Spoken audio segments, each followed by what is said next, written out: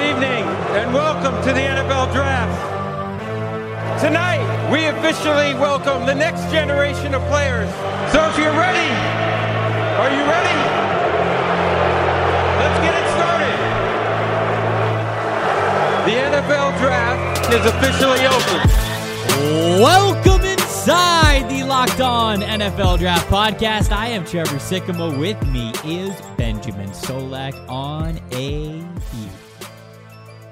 Fan Friday edition of the Locked On NFL Draft Podcast. We've got roughly an hour. I'll say roughly an hour to give me a little bit of wiggle room here of taking your questions. Y'all piled on with the questions, and I love you so much for it. We had so many responses on Instagram, on Twitter, in the premium Slack, and so I really appreciate you guys reaching out and trying to get it on the show. We're going to get to as many as we possibly can. There's a lot of questions that have to do with football, and some questions, as you all know, that have absolutely nothing to do with football. But before we get into it, Ben, my friend, how are you? Everything is delicious, Trev. It's back on Fan Friday. Got a different song stuck in my head today as opposed to yesterday. So to show the time Which song is it today? The song that you started singing in the pre-show, okay? Yeah, so this is your fault. And you can come and get your love whenever you want. Here's a question for everybody out there. I'll make this a little bit interactive with the listeners. You have the next 5 seconds to say out loud which scene is playing. Not you, Ben, the listeners. In your car or wherever you're listening. You have the next 5 seconds to say out loud where that song plays in the first Guardians of the Galaxy movie, okay? I'm going to give you 5 seconds. If you don't know, that's disappointing. 1, 2, 3, 4, 5. If you didn't know, shame on you. Let's do a reverse Fan Friday where we do this, where we hop on, we ask listeners a bunch of questions, and then we just leave prolonged pauses in the middle of the podcast for them to give their answers individually. That'd be hilarious. We will eventually at some point, you and I, do some live podcasts. A little teaser there, a little announcement there. We're going to get into some live video podcasts, so hopefully people can join us, and Fan Friday can even be more interactive. But that's not this Fan Friday. This Friday is just a regular old audio version. Ben, you ready to get it going? Let's hit it, man. Connor has the first question. He said, here's my Fan Friday question. Stephen A. Smith says he heard a source that the Rams would be interested in trading Jared Goff and picks to Houston for Deshaun Watson. I bet they would. Yeah, I'm sure they would. As a Rams fan, I would love this, but I don't see it happening. My question is, what would it take for LA to get Watson from Houston?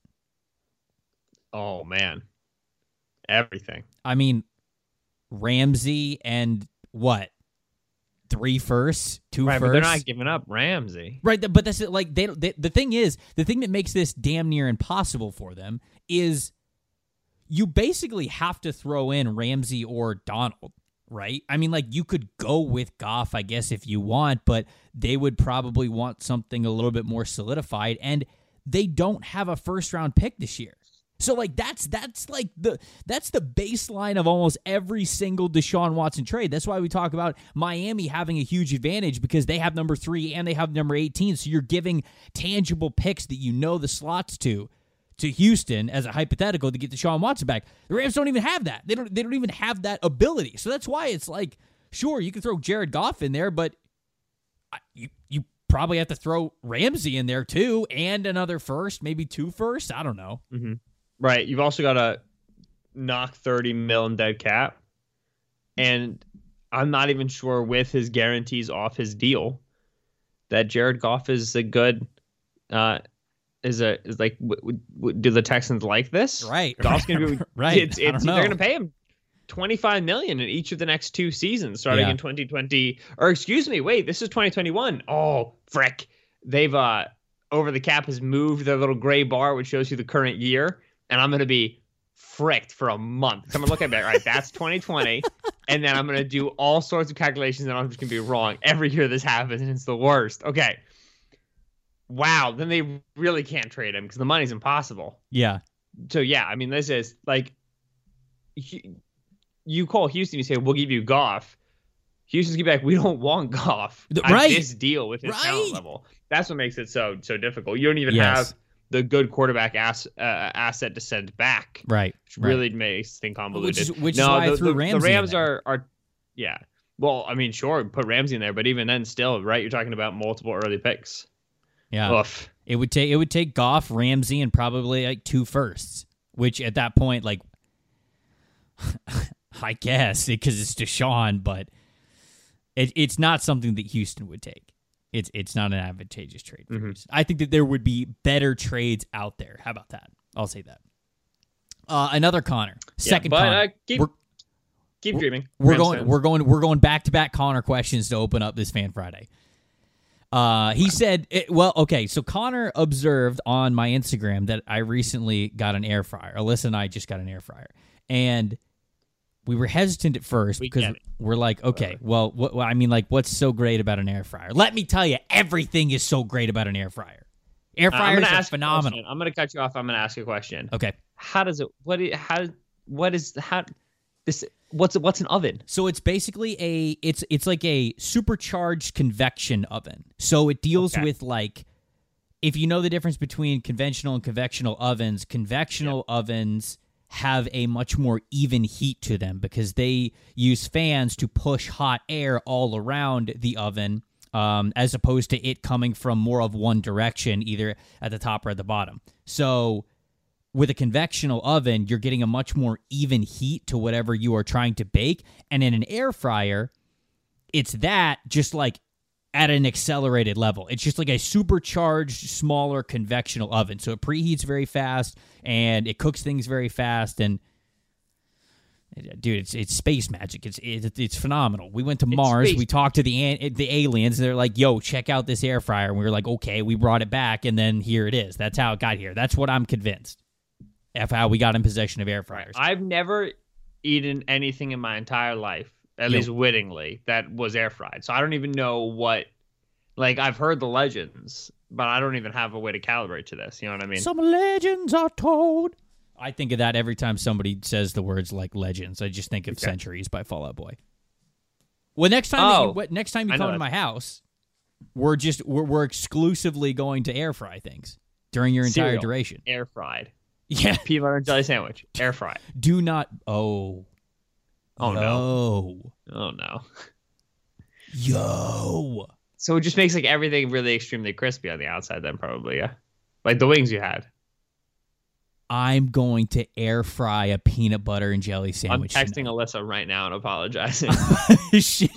She'll probably be like, "Yo, throw 2 of those bad boys in there." All right, so this question from Connor was rank your top 3 foods that you have air fried. So Ben obviously hasn't air fried anything. So I'm new to air fry life, so I have a limited amount of things that I can have on this list. But my list so far would be number 4. I went in between 5 and 3. I started with 4.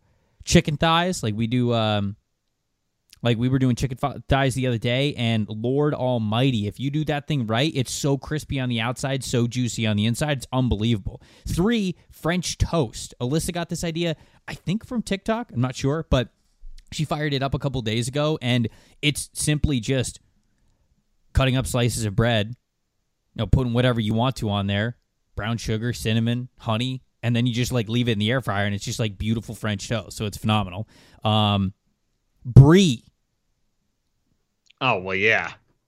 Cheese, man. Throw some brie in there, and you like wrap it in. Oh God, I can't remember what exactly she's wrapping. How long have you had this air fryer? It's like a week, man. It's like Alyssa buys these like puff pastries that you get in like the frozen food section, and like you just wrap the brie in that, and then you like cut them off into individual like brie slices, and then you heat them. Oh man, it's phenomenal! And then number 1. Oh man, number 1 for me is wings. Number 1 for me is absolutely the chicken wings, because I am a full-time believer in the chicken wings in the air fryer now. So yeah, that's my list.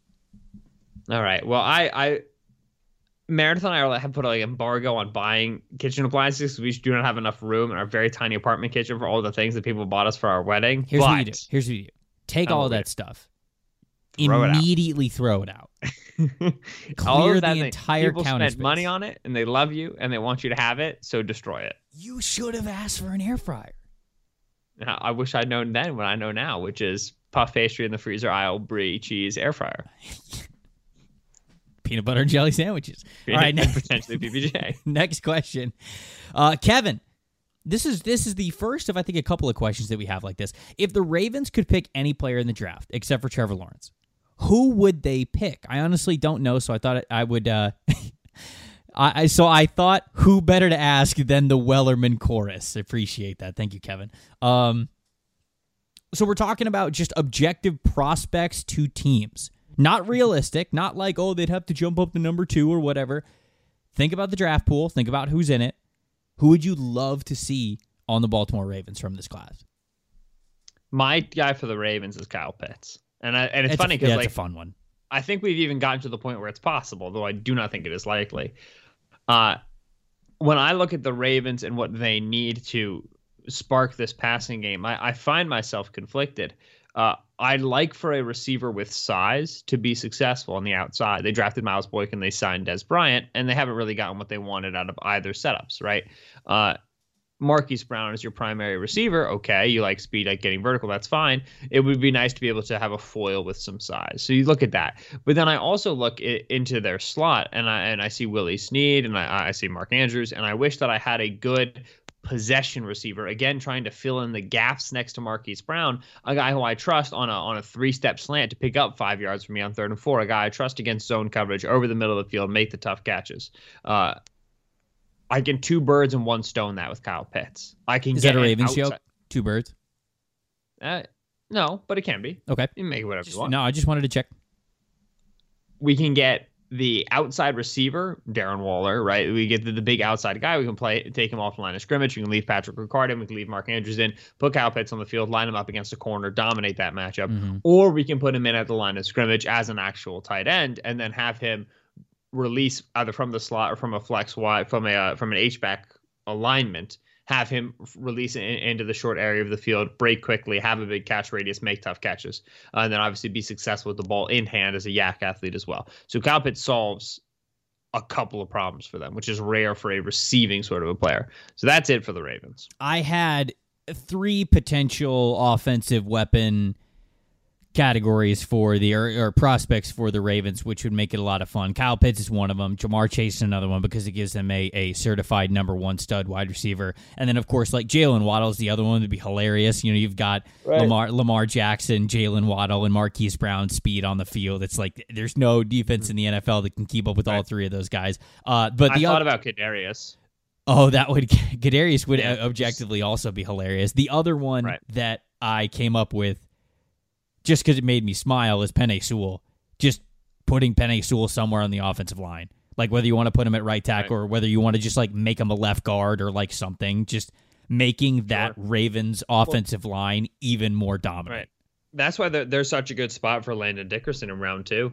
Sure. Yeah. Right. Because it's that size, right? You even take Deontay Brown from the interior of that Alabama offensive line as well. Young Blastoise, 100%. Did you call him Blastoise? Yeah, I saw that from Dalton Miller. Shout out Dalton Miller. I don't know if he was the first one to say it. Wait a minute. But yeah, somebody pointed out that you know that picture that's going around Twitter where it's like Deontay, but he's huge because he's like a little bit hunched over. Yeah, young Blastoise out here. That's the comp. Oh my. And I'm sticking with it. Next question. The ideal male body. You may not look like it, but this is what peak performance looks like. And there's a comment underneath it. It says it looks like Blastoise. Oh, I want to get robbed. Just give him hydro pumps in the back. No, somebody did like a very quick Photoshop job of it, but I really do. Yeah, I want to tell Rob, hey, we need Blastoise. We need him, but with the shell and the cannons on the back. Gosh, that'd be awesome. Some people, please. Okay, if you're listening to this and you want this to happen, just spam the Draft Network's Twitter account. Say we need a Deontay. We need a Deontay Brown Blastoise shell swap. That's what we need.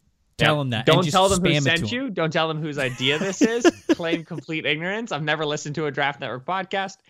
Photoshop. And by the way, Deontay Brown now officially Thick Boy of the Week. Yeah. This is full compliment. This is praise. Oh, yeah. I've never been so happy about a person in my life. I've wanted to look like Blastoise since I was very young. So this is me vicariously living through Deontay. You know, I heard this. I don't know if it's 100% true, but you know how Deontay Brown got that big? Like, got to look like Blastoise?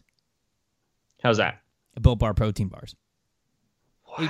It's funny because his nickname in the Alabama locker room is Cornbread, which is a reference to Built Bar protein bars. Yeah, of course. Yeah. No, obviously. Everything comes back to Built Bar protein bars. Folks, whether you're trying to gain weight and look like a Blastoise replica, or if you're trying to get in shape, hit certain New Year's goals, whatever you're looking for, I guarantee that Built Bar can help you out. They're the best tasting protein bars on the planet, but better than that, they're also fantastic for your diet. They've got 18 amazing flavors, 6 brand new ones, but these bars are low in calories, low in sugar, but also very high in protein and high in fiber. So you can eat them before or after a workout, as a meal replacement, whatever you want. You can throw them into your diet in a lot of different ways, and it's going to be great for you. Go to BuiltBar.com, use the promo code LOCKEDON, all caps, no spaces, locked on, and you will get 20% off your next order. That's promo code LOCKEDON, 20% off over at BuiltBar.com. Next question, Alex. He asked, match the best 5 coaches with WWE entrances. For example, Mike Vrabel with the Stone Cold Steve Austin entrance. You weren't a big wrestling guy, right, Ben? No, I looked up a couple of entrances, so I have like 2 or 3 matches, but I really did not know what I was dealing with. Okay, I would be very interested to hear yours. I'm leaning for you on this one. Okay, all right. So I do you want to go first? Or you want me to go first? So there's the Mike Vrabel one, right? Which is, I think, is the Steve Austin one. That seems crazy. It seems good. Yes. The Undertaker one with the bell, and then it gets freaky. And there's like, yes. It's like it gets dark. That's obviously Bill Belichick, oh, right? Like, that's a good one. That's a good one because he's scary. Hulk Hogan. I feel like there was but that's just like straight kind of crazy energy. That gave me some John Gruden vibes. I don't know if Hulk Hogan is there a name for that entrance? I'm just naming them after the people I looked up. No, I mean, like I would just call it that. Yeah. It has probably a name for the song, but I don't know the name. Okay. And then I also watched Triple H, who is a very terrifying young man. And he gave me like Sean McVay vibes, right? Like McVay always like walking around in like the light tees, making it very clear that he's super jacked. Like the it's time to play the game thing. Like, he reminded me of McVay running out the tunnel. So those are mine, and I hope that I didn't completely step on my own feet. But I watched more WWE today than I've watched in many years before. No, I love that. I really do love that. If I had a Triple H one, I probably would have said Andy Reid, just because he'd walk in and it's basically like, what kind of offensive wizardry am I going to make your life miserable with today? And that's when the time to play the game would be awesome.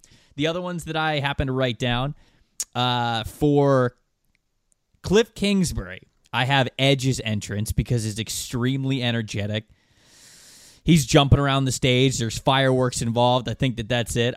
Bill O'Brien, I have is Vince McMahon's because it's, centered around, of course, telling people that they're fired and being a aggro kind of a boss. So I thought that one actually did pretty well. Mike Vrabel, I actually did not have a Stone Cold Steve Austin. I had him for Brock Lesnar's entrance. So anybody that knows Lesnar's entrance knows that if you just see Vrabel like saunter out of the locker room with that entrance, I mean, I think that's pretty appropriate. This guy's enormous. You've never seen Brock Lesnar These before? guys are... I know the name, but I don't really think I would be able to pull his... Wow, okay. His image out of my head, but this guy's gigantic. Early 2000s Brock Lesnar was some of my favorite WWE as a kid growing up. For Stone Cold's entrance, I actually have John Gruden, just because I wanted to try to think outside the box a little bit. And then for Bill Belichick, I have The Rock, just because The Rock's entrance, of course, is just that very loud, if you smell, and then it's immediate energy, and like exactly who it is, and it's so iconic, and then it's just Bill Belichick walking out of the tunnel. Like, I thought that one was the dissonance is there what you're looking for? Is the what? Or do you think it really is? Like, is it because like it's so dramatic, and then Belichick? I'm envisioning Belichick walking out of the tunnel like that one gif of him refusing to high five somebody. You know what I mean? Like that's my problem with any like big Bill Belichick entrance is I feel like he would just like shamble on out. Like, well, I'm doing this again, and then like the crowd would be like, yeah, and Belichick would be like, shut up, I'm bored. It's hard to pin anything too much to Belichick because, of course, part of your job as a WWE, WWF superstar is to be energetic and get people pumped up, which is extremely not Belichick, so it's a little bit of a stretch. But I had to pick an iconic one for Belichick, so instead of Stone Cold, I went with The Rock, and I was pretty happy with that one. Aaliyah asked this question. She said, what is the best gift that you have received from a significant other and vice versa? All right, so I've got two answers. One actual, one not actual, but funny. Okay. This year, Mare got me a really nice, cool fishing backpack for when I go on my fishing trips. So I'm very excited about because the main thing with this is like it's one like I would go to sporting goods stores and I would look at every single fishing backpack and I'd be like, this one is so cool because it has rod holders. This one's so cool because it has a tackle box pocket. And I would get like super nerdy and excited, and then I would look at the price tag, I would gag, and then I would walk away. Right? It's one of those things that you do where you like get very excited to go look at it, knowing in the back of your head that you're never going to buy it for yourself because it's too expensive, and then you just kind of like look at it for the fun of it, and then you go buy what you actually came for. And so that was very exciting because that's like the best sort of a gift, is that sort of thing that you want, but it's just the price tag. And somebody else is like, I love you enough for this. So that was awesome. That was this year. I was very happy about that. Last year at Christmas, Meredith got me a Chrissy Teigen cookbook. And I don't cook. Meredith cooks. And Meredith's like, I love cooking. And so she's like, you know what Ben would probably love? Cooking with me. And I opened the cookbook, and I didn't do a great job at this is not really a gift that I want, but I'll pretend I really like it play. So she kind of got a vibe where I was like, oh, cookbook, yay. I was like, And then she was like, well, no, it's good. Like, we can cook together. And I was like, okay, cool. And then I asked, and this was a bad thing to ask, who is Chrissy Teigen? Oh, boy. Because I did not know who this person was. That was when Mare was any really allies like, of the pod are probably not shocked about that. Yes. So that was when Mare was like, oh wow, like I really whiffed with this one, because I could have pulled off like, oh yay, cookbook, but then when I was like, also I don't know who this person on the cover is, and didn't know how to say her name, then Mare was like, oh wow, this is not great. So that was she all year long. I've been like, hey, if you could just get me the follow-up Chrissy Teigen cookbook. She's like, all right, shut up. And I'm like, yeah, okay, sorry. So no, she knocked out of the park this year. But yeah, that cookbook sits on our counter. Yes. And I think we make a minestrone recipe out of it. It's pretty good. And that's about it. Okay. The best gift that Alyssa has ever gotten me is where I am currently sitting as we record this. She redid my entire office without me knowing. And Alyssa is very into like home decor and just she has such a great eye for making rooms come to life and making them look good and giving them a mood. I mean, she has such a talent for it. And she designed every single room in where we live now, other than my office. She's like, I want that to be yours. Like, you could do whatever you want with it. I'm not going to mess with it. That could be your place. And I was like, okay, thank you. I respect that. But I work so much, I never have like time to devote to like, oh yeah, like let's paint the room today or something. It's just like, it just doesn't exist. And so I don't have a lot of time to devote to figuring out things that I want or how I wanted to change the room or blah, blah, blah. And I came home after seeing my family about a month ago. I saw them early for Christmas for a few days. And when I came home, there was a little note on the door, and it was kind of like, don't open the door yet, read the note. And it was kind of like a Christmas note that it was like, this is an early Christmas present to you, blah, blah, blah. And she also said before you open the door, she was like, if you hate it, I'm sorry, we could totally repaint it. And I opened it, and it was just this beautiful, completely changed office with shelves and an entertainment center and rearranging how the desk looked and an accent wall in the back. And it was just, I was blown away at the time and thought that went into her getting me that gift. And so that's without a doubt the best gift that I have. If you guys watch any of the live stream drafts that I do for the Draft Network, you will see my backdrop is this office, and it looks incredible. So that's for sure the best gift that Alyssa's ever gotten me. I have no idea what the best gift that I've ever gotten her. She would have to She would have to answer that herself. Joe asked this question. I'm an avid follower of football and the draft, and I make my own mock drafts and everything. I'm wondering how you guys got to where you were. I'm trying to get into the industry somehow, but I don't know where to start. So this is a question that we get quite often, and even though we've answered it before, I'm always down to answer it again every now and then. Just from me personally, certainly you have to have an interest in all of this. You have to have a passion for it, and that passion has to drive you to consistently want to be better, to consistently want to know more, to learn other things, to understand what you're talking about more and more and more, because there is just so much that goes into football. Yes, it can be simple in certain ways, but there are details and complexities that, of course, go into it that you're always learning, and you have to have a passion that will continue to make you stretch to go find out more, to learn more, and have to expand your knowledge. But I would also tell you that when it comes to breaking into this industry, to potentially do it as a part-time or full-time career, networking, just like everything else in life, is so, so, so important. It is who you know. It is about the hands that you shake. Well, I guess, not as much anymore with COVID, but it is about the people that you get to meet, the connections that you make, and you never know who is going to hold that next job for you. I've been working in sports for, almost 5 years now, and I will tell you, there is no full-time job that I have had in this industry that I have ever applied for. It was all connections that I had through people. It was all conversations like that, and it's just getting to know people, being friendly, being kind, going out of your way, all that kinds of stuff. That just means the world. And not only do you make a lot of really, really great friends in the process, but that's, I fully believe, how you are going to make your way, find a path, and break into this business if you want to. Yeah, so you've been, all right, it's been 5 years for you. Mm-hmm. I've been in the field for like 3 or 4 years. I'm working full-time for 2 as of last August. Same for me. I've never applied for a job. I started writing at a fan-sided account for the Eagles. I was told to get a Twitter, got a Twitter, and then I would just sit in my dorm room watching the games I was already watching, reading the articles I was already reading, and then just writing and sharing my opinion, and then engaging with people on Twitter when that opinion was shared. And through that, you generate X big of a following, continue to do better work, learn more information, right? Engage with more people, learn more things about the game, and that improves the way that you write, which improves how much you get read, which improves how many people follow you. And that was the model for me. I don't know, that's how I got my start. If the question is that, there's the answer. If the question is what's the model, not that, because that's hard and it doesn't work.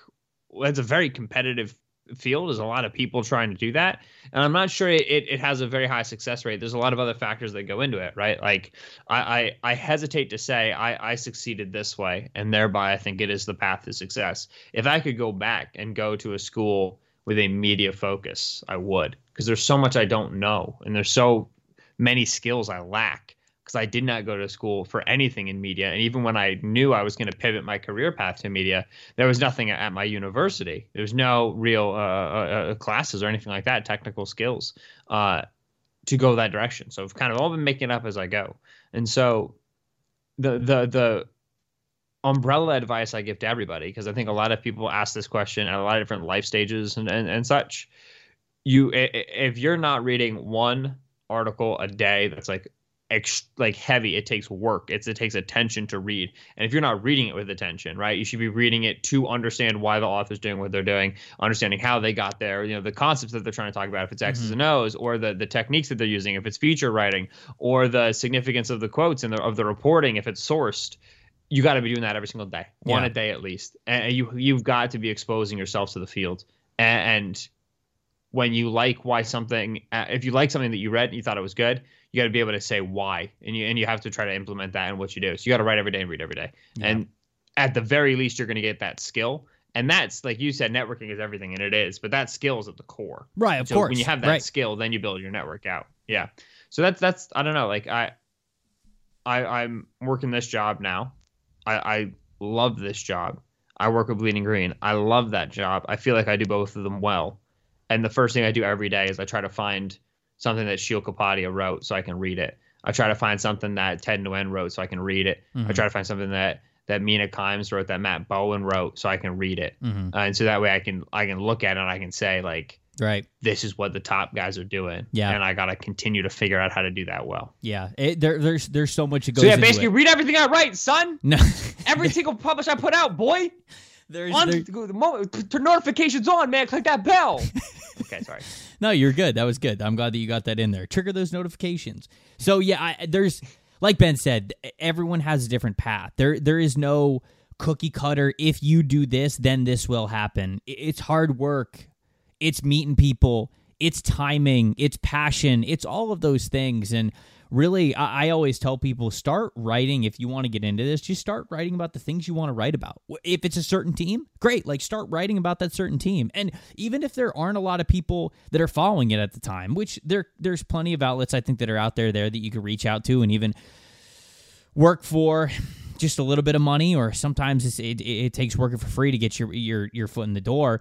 But there's all kinds of opportunities out there for you. And I would tell you too, make sure that you're always honing in on your craft. Make sure that it's something you love, especially if you're new at it. If it's a team that you want to cover, if it's a certain position that you want to cover, if it's a certain angle, if it's college football, if it's NFL, if it's the draft, whatever it is, make sure that whatever you're starting with is the thing that you are most passionate with, because that will drive you to continue to want to know more about it and do what Ben said. Seek out people who are really smart and who are already entrenched in the industry and try to replicate some of the things that they do, while also putting your own flair on it and making it personal. And so that there's so many, I think, words of advice that we could give, but at the end of the day, everyone's path is so different. And so that's why it's hard to answer that question in a certain way, but it's also an exciting way to know that you can carve out your own journey in this industry. And so that's what I would tell everybody. Start with something you love and go from there. Eli asked this question out of nowhere. Have no idea where he got it from. He said, hypothetically, if the 2019 LSU team were to play the 2020 Alabama team, who would win and how close would it be? Okay, so I wrote about this after the Natty. Yeah, it was trash. And I went position... What? You're so caught off guard with that. No, it's good, man. I didn't even have a take yet. I was like, all I did was I wrote about it after the Natty, and you were like, yeah, and it was garbage. No, keep going. I wrote about it after the Natty. For perspective, the Tigers of 2019, LSU, 7.9 yards a play, 48.4 points per game. Compare that to 7.7 yards per play and 48.5 points per game for the Alabama offense of 2020. 10.6 yards per pass for Joe Burrow, 11.0 yards per pass for Mac Jones. So largely statistically equivalent. And at the time, LSU's offense was like statistically exceptional. And now I think Alabama matched them punch for punch. So you say, okay, how would they match up? Like, people want to talk about, like, is this the best offense of all time? I really don't know. Like, I think they're basically the same. How would they match up? How would the two teams played each other? I went position by position. I gave the edge at quarterback, at linebacker, and at defensive back to the Tigers. I think that with Patrick Queen, Jacob Phillips, Michael Divinity on the field against Dylan Moses and Christian Harris, I liked LSU. And then with that secondary, was the trickiest. Derek Stingley, Christian Fulton as your corners instead of Josh Joby and Patrick Surtain, I thought was the edge. And then I think that with Grant Delpit, Kerry Vincent, and even Jacoby Stevens, who's like kind of a linebacker. The Bama safety room is so young, so we don't really know for sure exactly what they're going to be but what they were right now in 2020. I thought LSU was better. I gave Alabama the advantage in both trenches, offensive line and defensive line, and at running back. Running back, Najee Harris simply did what Clyde Edwards-Helaire did production-wise, but at his size is a more punishing player to deal with. You know what I mean? Like, over the course of a season, he did have more volume as well. And then offensive line for Alabama, they've got first-round picks. LSU didn't have first-round picks on that offensive line. And then a defensive line, each had a young star, Kayvon Chasen and Christian Barmore. But the depth, Will Anderson, Christopher Allen, Fedarian Mathis, LeBron Ray, was the advantage to Alabama. And then I pushed at wide receiver and tight end because, I mean, screw me. Like, I don't like what are you talking about? How am I supposed to tell who these guys are apart? Right. This is ludicrous. Right. And then coaching as well. So 3 advantages to LSU, 3 advantages for Alabama, and then I pushed it on another 3, so that didn't help at all. And eventually I ended up saying it's going to be an extremely high-scoring game. It was 46-41 when 2019 LSU played 2019 Alabama. That was with the banged up Tua, and I think that this Alabama team's probably a little bit better on offense and a little bit worse on defense. So I still think it would be LSU. I would expect over 50 points scored for both teams. And I think it would be uproarious fun, and it would come down to the last possession. I'll edge the Tigers, but you could sway me off that pretty easily. I think I would take 2019's LSU team as well, especially if, I'm talking about in a vacuum, we're getting the 2020 Alabama team. Also, obviously, I'm saying fully healthy, but we're getting the 2020 Alabama team at the end of the year this year versus LSU fully healthy at the end of their year last year. And I'm still not convinced that even this Alabama team beats that 2019 LSU team.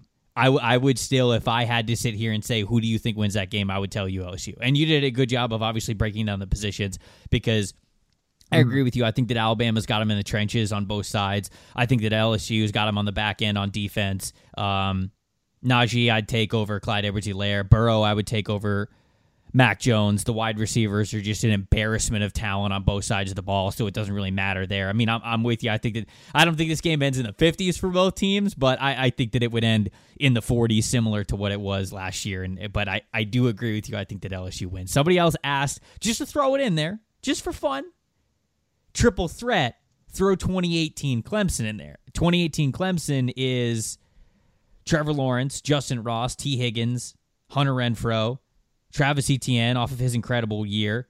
Defense, they've got Isaiah Simmons, Cleveland Farrell, A.J. Terrell, Christian Wilkins, Austin Bryant, Dexter Lawrence. So they've got all those guys there. Does this change you at all? I think that... Tavon. Huh? I'm looking. I'm talking to myself, sorry. I don't think 2018 Clemson beats 2019 LSU. I don't think so. I don't think so either. I think I'm trying to remember where this offensive line was. Carmen, McFadden. Yeah. I don't think so. I'd still take a very the good Tigers. team. The LSU Tigers. Yeah, I think that there's the firepower difference is notable for 2019 LSU and 2020 Alabama. Hypothetically, if this 2019 LSU team and this 2020 Alabama team faced off and you thought you knew who was going to win the game, I guarantee that betonline.ag would have something on it, because there's only one place that has you covered, one place that we trust, and that is betonline.ag. Sign up today for a free account over at betonline.ag. Use the promo code LOCKEDON, all caps, one word, locked on, for your 50% welcome bonus, whether it's NFL, NHL, MLB, NBA, whatever it is. Don't sit on the sidelines anymore. Get in on the action. Don't forget to use the promo code Locked On. Get a 50% welcome bonus on your first deposit. Tyler asked, thoughts on Urban Meyer going to Jacksonville? They're rumors at this point, but as this podcast releases, it could be actually a fact, because we were told it's probably going to happen. He said, I'm torn because he has no NFL experience and his tenures haven't ended well, but I don't want to overthink the quote, he's just a damn good football coach part of it. Yeah, I struggle with this. I don't see the risk-reward balancing out. I think when you bring in a college coach to coach in the NFL for the first time, no matter how much certainty you have and how well he coached at the college level, and make no bones about it, Urban Meyer coached very good football teams at the college level. That leap is tough. And obviously, I think Urban, especially being hired before the Jaguars have made a general manager hire, is likely to be a guy who wants full control over his roster, and he's going to run up to the problems in the NFL level of a salary cap and a free agency where you're not recruiting. You know what I mean? Certainly that persuasiveness, selling of your team can help, but only up to a point. You also don't know to what extent he has great relationships with top agents. I think that as a college coach, especially at a program like Ohio State and certainly Florida as well, you develop some relationship with those agents, but oftentimes he was working against those agents to try to get players to come back to school, and agents were working with those players to try to get them to come out of school. And so you don't really know how well he's going to do in free agency. Him having control over his roster means that he's probably going to make some aggressive decisions to build the team in his image, which we've talked about is dangerous. And then, of course, you have the reality of his health, where Urban Meyer has retired from he's left two coaching positions, retired once from coaching, arguing that his health was a contributing factor. And there's no doubt that Urban's health is he's an older coach and he's had health problems. He was hospitalized after a Florida game. Like, that's a real problem. But also, his health has been used to get him out of coaching situations where he made mistakes.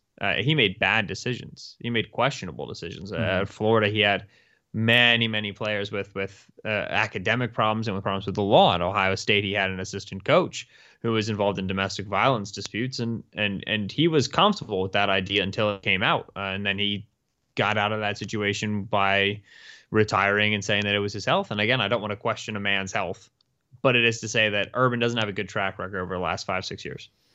I don't even bring how much of a advantage do you think you're getting from him as a coach on the football field when you're incurring all of this risk on the back end, is what I'm saying. Yeah, so I mean, like, all of that certainly goes into it, but not even bringing that into it, a first-time NFL head coach is hard. Like you said, like, you don't have any connections. I mean, I guess for a guy like Urban Meyer, he's been around the coaching circle for a long time. He's interacted with NFL head coaches. He's probably as plugged in as any college lifer going to the NFL as you are going to see, right? I mean, like, him making that jump, he is around the coaching circle, and he's probably got his connections. But I don't know, because it's such a different world dealing with these fully adult professional athletes or these younger NCAA athletes. I kind of didn't want to say the word professional there because NCAA athletes are professional athletes, but you know what I mean. It's like a younger culture of players versus grown men, if you will, playing in the NFL. That is different, dealing with the locker room there. Having coaches and having this coaching tree to fill out a coaching staff, not just once, but like when guys leave, when things happen, when stuff is not working out. Like, all of that, I think, goes into it as well.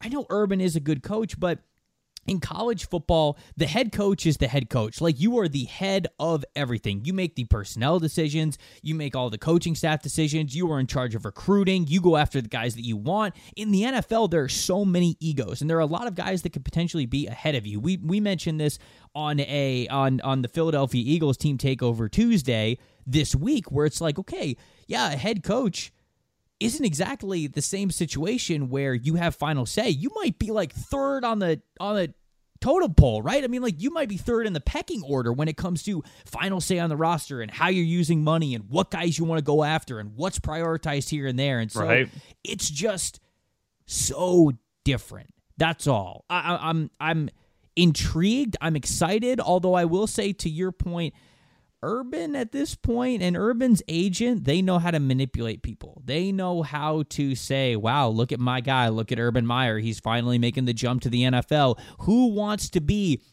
the lucky NFL team to have Urban Meyer grace them with his presence? And they probably have done a phenomenal job of selling Urban Meyer, regardless of the fact that he's never coached in the NFL before, to NFL teams. Maybe it's all BS. I don't know. Right. This is a huge risk, though. The Jacksonville Jaguars really lucked into the fact that they now have the chance to draft Trevor Lawrence, and they are playing with fire, bringing in a guy who has zero proven NFL background. And so they're hoping they hit a home run, but they are swinging for the fences. And when you swing for the fences, if you make contact, you can go out.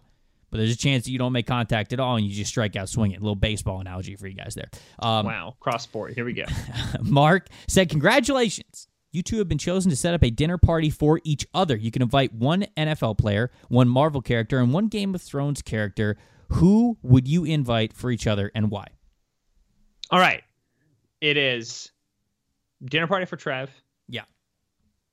Obviously, then, Thor from Marvel. That's locked in. Appreciate it. The aesthetics, number one. Gonna be great photos for the gram. Number two, I feel like as long as like Chris Hemsworth in his Thor vibe, he'd be a fun time. I guess if he's also in his Australian vibe, he'd be a fun time, but whatever. Game of Thrones, Tormund Giantsbane. We've already talked about this. This is so great. We've discussed this on a previous, right, exactly. And I feel like with Thor, it'd be a good like revelry times. You know what I mean? I feel like they'd go at it and that would be fun. Sure. I did struggle with NFL player. I thought about this one because like, there's obviously some Tampa Bay greats that I'm sure that you would enjoy having in. There's obviously players that we've discussed loving on this podcast individually. I thought about Chauncey Gardner-Johnson in Florida great for a long time. because of like just of our relationship with them on the podcast and how much fun that's been and everything like that. So I decided to go with Bucks Legend because I thought that like it's not with like the Thormund vibe, but it's still good. I went with Warren Sapp. I think that Warren Sapp would be a fun. Now, I want Bucks era playing football Warren Sapp. I don't want current Warren Sapp. That's the problem. I think if I'm doing this and I'm pulling fictional characters, I can also pull Warren Sapp out of time and bring him in from like when he was, playing and when he was Hall of Famer, when it was fun, and not current era Warren Sapp. If not, I'll take John Lynch because I think also be fun because he's a general manager and you can have that conversation. But I landed on Warren. No, that's good. No, that's very good. All right, so I had some different options, some fun options. The one that I was pretty firm on with Marvel, if you wanted. So there's a couple ways I could have gone about this. Cap is the name that I have down here. So you getting to sit down, Cap being at the table. But I also thought Tom Holland. Yeah. Because that would also be a funny connection. Oh, yeah, right. People said that you look like Tom Holland. Similar, just for the so Game of Thrones, Game of Thrones, I also have potentially Bran because it would just be you staring at Bran the whole time and being like, I don't look like you, just like randomly, just like yelling at him. If you brought in Tom Holland and Bran, I would be so self-conscious. I would just be like looking at one, looking at the other, looking at one, looking at the other. That's actually really funny. But like the more serious one, I feel like you having a conversation with Tyrion would be extremely engaging in one way or the other. Like, I feel like you and Tyrion would actually hit it off. And then the NFL player, if I wanted to go with an Eagles player, I would have gone with Chris Long. I feel like that's appropriate because Chris Long's awesome. And if I would love an opportunity to apologize for Chris Long in person for one time questioning how he played a speed option against the Dallas Cowboys on 3rd and 1. And then he found it on Twitter and he got upset with. Anyway, it doesn't matter. And then if I went with a non-Eagles player, I went with Chauncey Gardner-Johnson because you would just sit there and giggle the whole time of him. Yeah, of him just absolutely talking shit at the other two guys that were at the table. I like that we both thought about Chauncey. Chauncey would literally think about fighting Chris Evans, Captain America. He would just like challenge him at the dinner table. Here's the thing, like if you told me like I could get an entire dinner with like insert NFL player here, or I could get Chauncey for just long enough to ask and answer the question, what do you honestly think of Michael Thomas? I would probably take Chauncey, and then I'll just eat dinner alone for the rest of it and just think about what he said. Slant boy, like that's just that would be acceptable to me. Gage asked this one. Due to the success of Ben's movies, Rock Auto wants to make a new feature film featuring the entire TDN staff. What is everyone's car of choice, and what do they bring to the team? Okay, so I don't know cars at all, which obviously I know cars extremely well because of rockauto.com. Yeah. Well, no, so I simply filled out the roles we would fill on the like the car heist team, right? If we're doing like Fast and Furious, I don't really have roles. I just have the cars, and I let you think whatever the roles are. So this is good. Oh, okay, this works. Okay, so megalomaniac planner. Right, Paige is our CEO. Paige is in charge. Had to be done. Makes sense.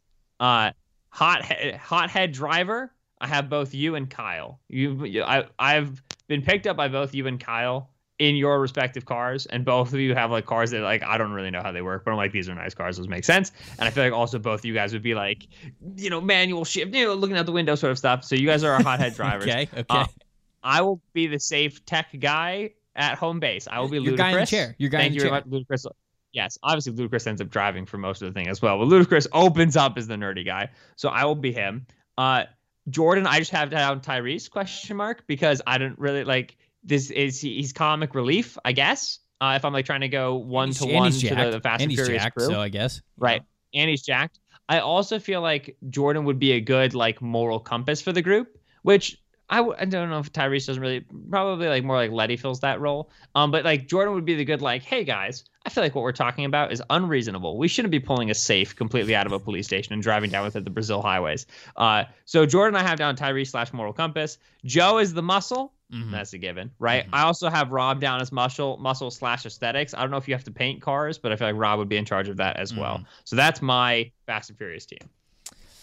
I just have the cars. So they get progressively fun as we go on. Joe, he's the sick giant truck guy, like just giant truck, souped up. Sure. I thought that fit Joe.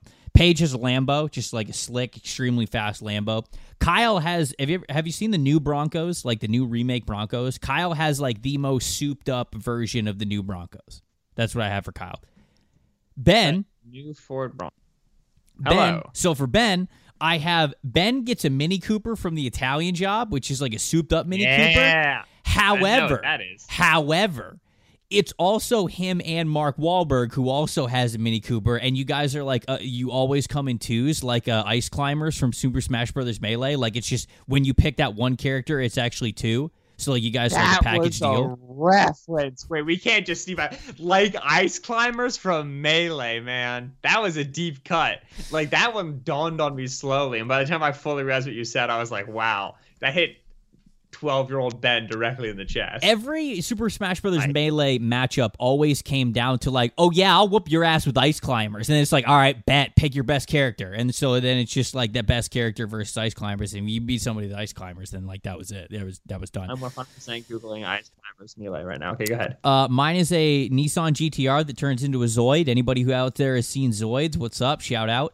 Jordan has an Audi R8 that turns into a Transformer. Anybody that's seen Transformers out there, what's up? Shout out. And then Dre has a new Corvette, but Juju is always the passenger because he dances to that Corvette song, so Juju just comes along like he's just like an add-on there, so he's always in the passenger seat. And then Rob is the mechanic. Like, Rob's just like big mechanic guy.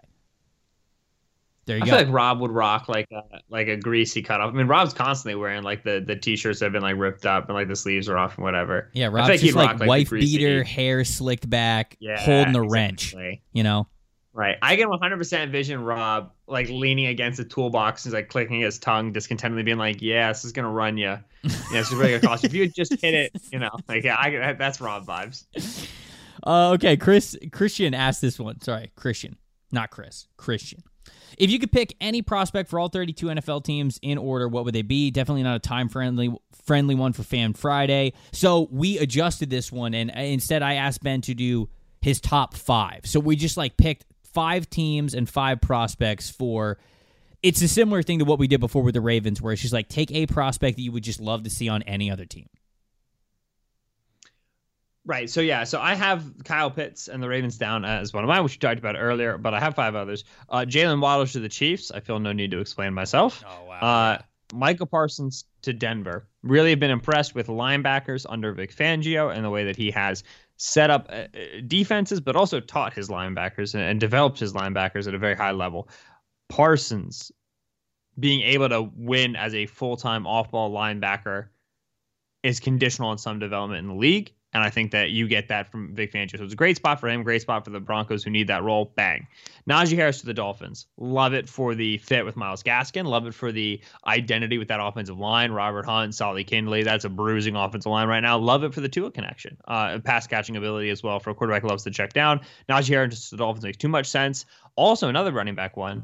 Javonte Williams to Pittsburgh is to me hilarious because with James Conner and with Benny Snell, the picks they've made recently, it's clear that they want to be physical. And just with Conner, they've had injury, and then Snell just does not have the athleticism. I think for the league that you want. I remember one time we argued about Snell on this. Maybe it was this podcast, maybe it was something else. But you were like, "Oh, I love Benny Snell," and I was like, I don't know. But anyway, Javonte. Yeah, and then you shouted out his mouthpiece, so you became a fan. Yes. Tremendous mouthpiece. Javonte is such a Pittsburgh style runner. He's such a physical player. He's so well built. That division, not for nothing, would then have Nick Chubb, J.K. Dobbins, Javonte Williams, and Joe Mixon as the running backs, which is a ton of fun. But to me, he gives me very Pittsburgh blue-collar vibe. So I like that one. And then my extra 6th one is Asante Samuel Jr. to the Patriots because Asante Samuel. Ah, yes. Well, that's a good one. Number 1 for me, I have Trevor Lawrence going to Tampa Bay. Everyone suck it. I don't care what you think. Justin Fields going to the San Francisco 49ers, giving a player with Justin Fields' tools to a guy like Kyle Shanahan, I feel like could be a blast. I have Devontae Smith going to Green Bay, so it could be Devontae and Devontae, both in Green Bay, with Aaron Rodgers throwing them the ball. If you misspell my name, spell it Devonta, because that guy's good. What did he say? That was it, right? Yeah, right. That was basically it right there. Number 4, I have Penei Sewell going to Indianapolis to play left tackle now that Costanzo is gone, so it could just be Sewell and Quentin Nelson walking into NFL stadiums with the line from Step Brothers, we're here to F poop up just every single week, just the two of them standing next to each other. So that's one. And then I have Kyle Pitts to the Dallas Cowboys because that would be effing hilarious. No. Come on, dude. That is hilarious. Amari Cooper, Michael Gallup, CeeDee Lamb, Kyle Pitts. No, I don't think no. It's That's okay though. It's a good thing. Thanks that your for playing. opinion. That's fine. It's a good thing that your opinion doesn't matter here. If you could add one DC comic character to the Marvel Cinematic Universe, who would it be? Gambit is my initial reaction because I love Gambit so much. It's like he's not. I don't know if he's like famous enough. Like if they were like, oh, and Gambit's in the MCU, people would be like, right. Oh my god. Did you watch the X-Men movies?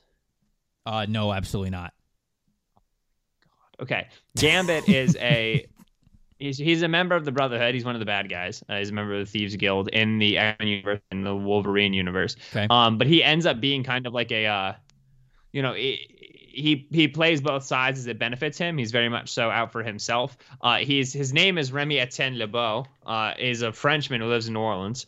And his enhancement, right? His power is he can add like kinetic energy to things. He walks around with a bow staff, and then he throws like explosive playing cards at people, and he's like extremely cool and weird. Like his name's Gambit, right? It's like vibes, and he's like always like flirting with Rogue and just like being the man, and it's like Wolverine's like always pissed off at him. He's very charismatic. He's a lot of fun. He's got Iron Man-y vibes, not like the technology, but like kind of the complex. So he's a fan favorite in DC. So the answer is probably like Batman because it's just like the star power. But I want it to be Gambit. I had Wonder Woman and Green Lantern on here first, but then I also thought that Batman would be hilarious to add to the MCU, like pre-Tony dying, because then it could just be a money off, like between Batman and Iron Man. Just like which regular ass dude. I feel like a Batman Iron Man storyline would be hilarious. Yeah, no, I think that it would be as well. Molly asked this question: what's the difference between the skill sets of an offensive tackle versus an offensive guard? So, offensive line.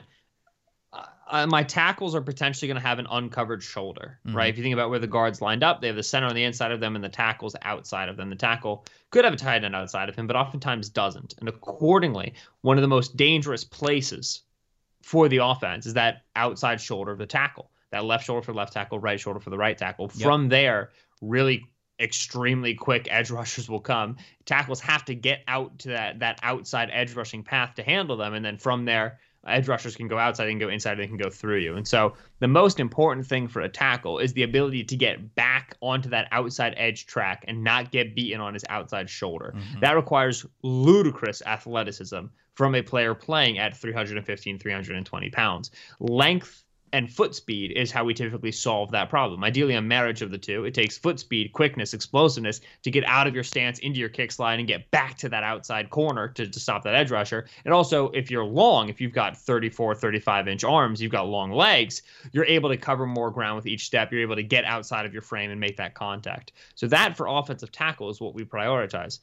You then look at a guard. A guard doesn't have to worry so much about that outside shoulder rush. And very often, while a tackle is going backwards, setting deep on a kick slide, 54-degree drop, vertical drop, 2 steps, 3 steps in the kick slide, going backwards, a guard will short set. A guard will plant his feet in the ground and try to meet a defensive tackle right at the snap, right on the line of scrimmage. He doesn't give up ground nearly as much. And so, and he will, these are generalizations, but not as much. And so this is where you're looking for fire hydrant build. We want a guy to be short and squat. We want him to be able to play with leverage. Yeah. Upfield explosiveness, stepping through his stance to displace players in the running game is important. Guards pull more frequently than tackles, depending on your running scheme, but more frequently than tackles. So you want them to have that straight line forward explosiveness, that hitting power when they come into contact. So for a tackle, I'm looking for length and athleticism athleticism to get to that outside edge track. For a guard, I'm looking for squatty build and stopping power in his hands, and then anchoring ability in his legs to take a bull rush on very quickly, dead it in the water, and never give up ground in the pocket. So you're looking at different body prototypes because of the different asks for each position. Yeah, what you're asking each one of them to do within kind of offensive line schemes has to do with like what exact skill sets that you're going to emphasize. I mean, you mentioned a lot of the important ones there. Overall athleticism has to exist with any offensive lineman. You know, like if you're making it to the NFL level, you have to be a good athlete. You cannot be this like completely poor athlete and make it in the NFL, or at least the instances are very few and far between. I would agree with a lot of the things that Ben said, but I think the rare parts of what makes a good offensive tackle and offensive tackle is kind of what Ben said there, getting back into your pass sets. And we're seeing that there are a lot of speed rushers have a lot of high demand on offensive tackles getting out of their stance and kicking back and getting into rush lanes. And for that, it takes elite footwork and balance. Like you have to have uniquely elite footwork to stay balanced, to get where you need to go, that kind of foot speed, foot placement that also allows you to, the second contact comes, you can anchor it, you can handle it well. And then, of course, arm length means a lot towards that too, because you can get locked in with guys that have longer arms and not get straight armed as much and not be helpless as you get pushed back into the pocket and you can't latch on to anything. That's where long arms also come into play, because as they make contact, you're able to make contact with them as well. You're able to match their length that they have there. So I would say that certainly, baseline athleticism, strength, knowing leverage, understanding technique, all of those things go across the board for offensive linemen. But Ben is right. You have a little bit more help in the middle. You can play as more of a phone booth guy, if you will, which is more short area dominance, whereas offensive tackles, you have to have that length to you. You have to have incredible footwork to be able to get into your pass sets the way the NFL demands and those pass rushers demand. And so that's what I would say the difference, just to add on to what Ben said there, the difference between offensive tackles and offensive guards. A couple more before we get out of here. What is your favorite go-to food and beverage combo? When Josh asked this, said watching hockey, but let's just go sports in general. What's your favorite go-to food and beverage when you're at a game, and then when you're at home watching a game? If I'm at home, I want wings. And so I think it's like I don't drink anything. Like I don't drink beer and I don't drink soda. And so like I probably like if I'm like oh, I'm gonna get iced tea, like that's fun. But usually it's just water for me. So if I'm at home, I'm 100% either making or getting wings, and that's the vibes. If I'm at a stadium, I want a ludicrously big hot dog. Man, I want it bad. I just with more things on it than it should have, and impossible and inconvenient to eat. And I hope that it's a nightmare situation. But that to me is like that's every stadium, and it's silly and it's overpriced and it's fun.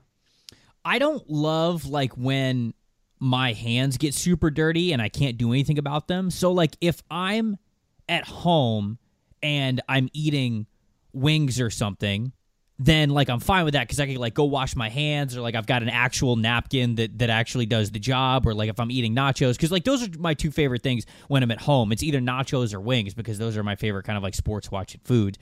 When I'm at the game though, like I don't even like chicken tenders. Like chicken, and not that they're objectively don't taste good, but you have to like hold them in your lap, and like your hands might get dirty or whatever, and you're like trying to like watch a game or like clap or cheer or maybe stand up or something. And so when I'm at a game, if I'm super hungry and I got to have like real food, I'll probably just go for like a burger or something. But honestly, a giant beer and peanuts is pretty much just like my vibe. Peanuts is a good one. That's kind of just like what I'm going for to games. I'm normally the kind of person who's like, let's eat either before we go to the stadium or after we go to the stadium, because I'm not trying to just like focus on food when we get to. I do think that's preferable, right? But if it's like you are getting something at a stadium, which I can't.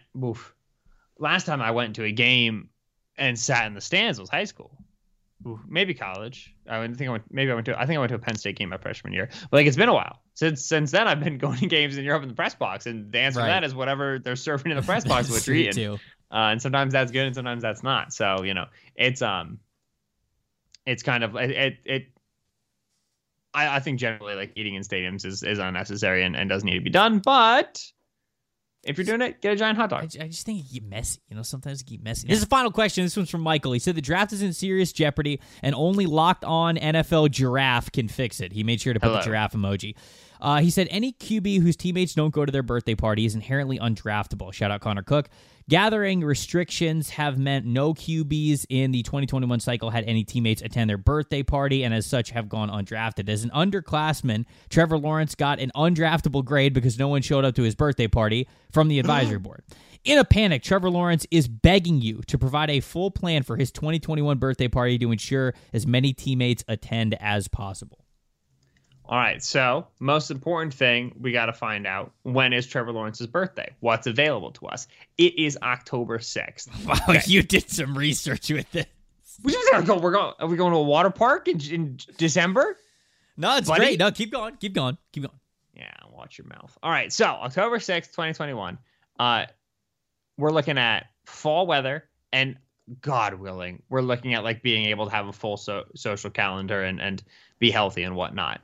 So for me, this is like ideal bar hopping weather because you're going to go outside and it's still going to be comfortable, but it's going to be like nice walking weather. It's not going to be too hot. So I think we're at a major city, a decently sized city.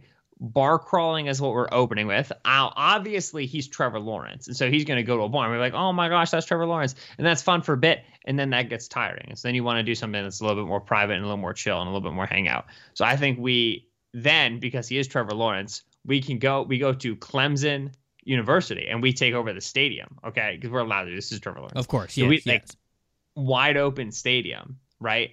And we do, like a dinner like on the field. There's like a table set up, right? And it's like cool and it's like catered and it's not like fancy, but it's like you're gonna eat in the middle of the field because I imagine a bunch of his we want to get his teammates there, right? Right.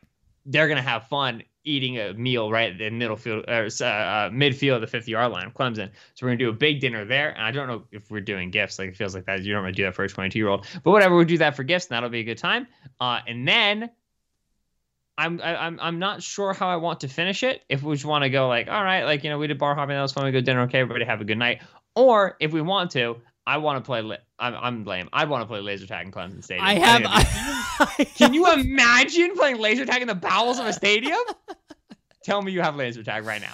I have laser tag, go-karting, and free pizza as the three things that as a kid, as a kid, these were the three things that like guaranteed I'm going to your birthday party. But I figured that probably wouldn't happen for Trevor Lawrence. Although now that you're saying it out loud, think about this. This is a future multi-billionaire, and he's like insanely impressive. And I don't think he would like to laser tag as much as I would like to laser tag. But I want to laser tag. All right, so hold on now. Wait. So one of the points that I wanted to make was like when you're thinking about, especially if you're like a young adult, the thing about somebody's birthday party is it has to be something that in order to go to it, it's free. Like you can't tell people that it's not going to be free wherever you're going to, because like if you put a price tag on it, even though like you want to be there for somebody's birthday, it's not going to be like, oh, like everybody like has to put in money to like go to, like if you want to voluntarily chip in money to like, hey, we're going to rent out this place for Trevor Lawrence for his birthday, I'd be like, oh, okay, yeah, I'm good with that. But instead, if you came to me and you were like, hey, come to Trevor Lawrence's birthday party, it's $60, I'd be like, no. Like I'm not like I don't go to Trevor Lawrence's birthday party for $60. What are you talking about? Well, okay, this is like it. Shut up. So it's got to be it's got to be something that's probably free. It's got to be like minimal effort to show up to. So I thought about like, have you ever been to Topgolf? No. Okay, so and I feel like Topgolf would be disastrous. Okay, so like if you rent the entire like floor of Topgolf, and if you rent like the entire third floor of a Topgolf, you get like, I don't know, like 20 bays for people to play Topgolf, but there's also like a bar that's up there and they serve all kinds of food, and I feel like you get a crap ton of people to show up to that one. And so if you want to like most teammates, I feel like you go to that, because Topgolf is also a place that you go to and you go, hey, let me post an Instagram photo and show people that I'm at Trevor Lawrence's birthday party at Topgolf. Look at me, I'm swinging a golf club. The ball's going really far. Haha, look at these drinks. Like, that's just a very, like, social, shareable thing, so I feel like people would go to it. But now that you said the stadium thing. Come on. Listen, hold on, follow me here. Okay. Trevor Lawrence, about to be a very wealthy young man, correct? Yeah, that's what I'm saying. What if he pre-hires a cleaning crew and tells his teammates, we're playing paintball in the stadium.